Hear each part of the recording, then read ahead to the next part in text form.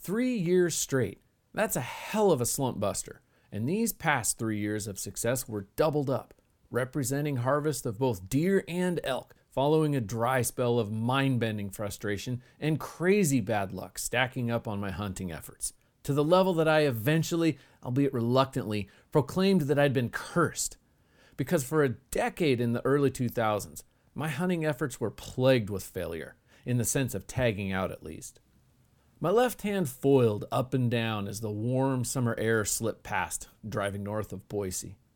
Warm golden light glanced through the blades of grass and leaves that were still prominently green. I cracked and spat sunflower seeds out the window with an offbeat rhythm. Admiring the late summer scenery stretching out along crystal clear freestone rivers and hardscrabble rural communities, I chuckled out loud, taking note as a rural firefighting crew pitched arcs of water from the town's proud fire engine to water the high school football field. Automated irrigation at its finest. But the thoughts of what entails a streak versus a blip returned to my thoughts, and the fragility of outcomes beyond my control kept pestering this peaceful yet highly anticipated drive, which I was simply trying to enjoy for what it was. The contemplation of continuing a streak was distracting and irritating to me. Life and the evolving aspects of parenthood, now a year and a half along, had my progress and preparation for the 2018 season nowhere close to where I'd been this time last year. And the fact that I'd become enamored with fly fishing for Snake River bass and catfish this summer, which also involved a bunch of time and money to restore and return to service a small boat that had belonged to my late father. Point being, I'd spent a lot of time in that boat fishing and drinking beer, whereas last year I'd been trail running with weights and charting significant fitness high marks. Nope, not this summer. Since the Roby Creek Half Marathon in April, I'd not made it trail running once. Just the thought of running at this point hurt. When I arrived at my parking and camping location, I was disappointed to find a trio of parties already parked there. And by early on opening morning, yet another out-of-state rig had arrived. Although this area is expansive and offered a lot of real estate to hunt, I could not help but grumble. 2 of the past 3 areas that I'd chosen to hunt had mysteriously become popular in the years following my arrival and discovery of them, leading to my abandonment of beloved places that I sought to hunt without the interference from other hunters. But once the weight of my full pack hit my shoulders and the rhythm of a several-mile commute hit its stride, I put all that behind me and relished the big mountain air, game trails, and forests littered with clues of elk and rutting activity. A continuation of last year's thrill, I was brimming with excitement to simply explore and chart what this particular location had to offer. I'd spent bits of the past year revisiting memories and observations from my computer screen via Google Earth, and had laid all sorts of scenarios out for what I'd hoped to find now that my feet were once again treading this dirt. From ground zero at my creekside parking point, I'd worked my way miles upstream and 2,500 feet into thinner air. Each step along the way taking note of tracks and sign on the ground, rubs on trees, browsing patterns on the vegetation, and bedding areas where elk had laid during carefree summer rest. My bow was in my hand, but in all reality, I was only scouting, casing the joint for where I'd planned upcoming hunts later in the season, in places that I'd consider centrally located and ideal for a spike camp.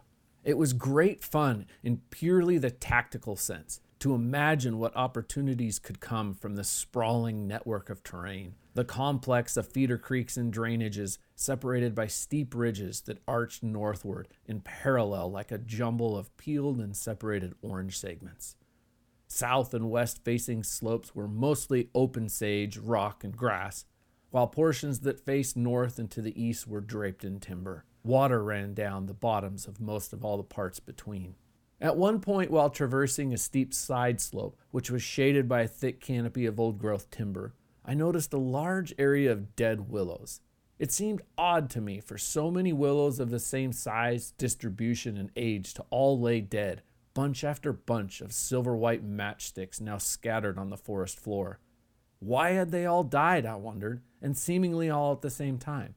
As I looked closer, I could see signs that braided channels of water had once flowed across the area and downward towards the primary creek bottom, but all that water was now long gone.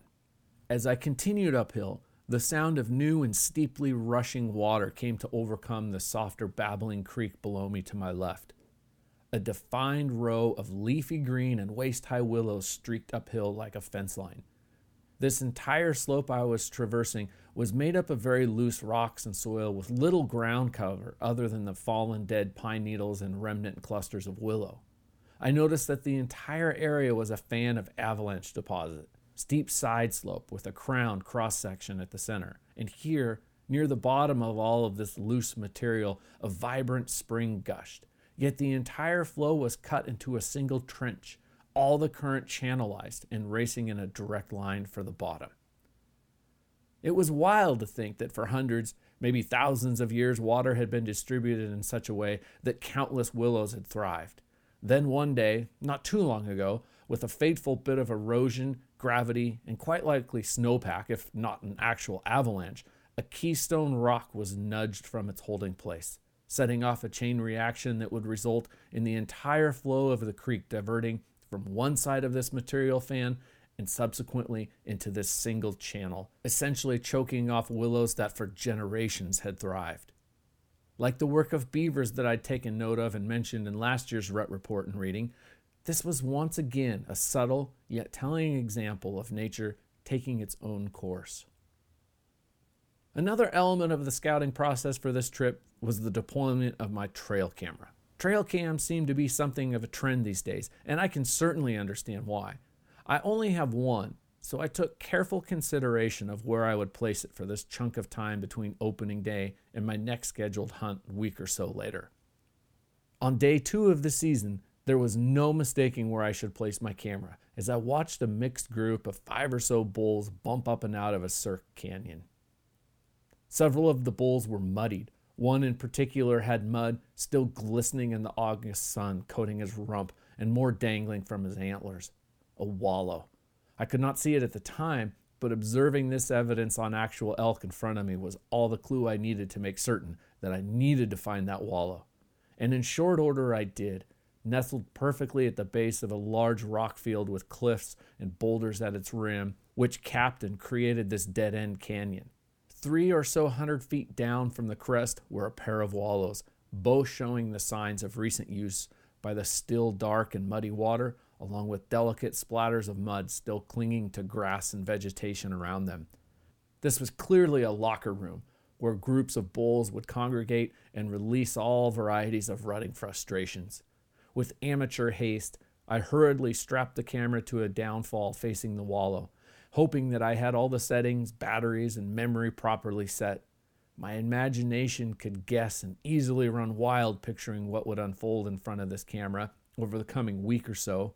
I closed the clasping latches, turned downhill, and raced the late summer shadows down the canyon back to camp.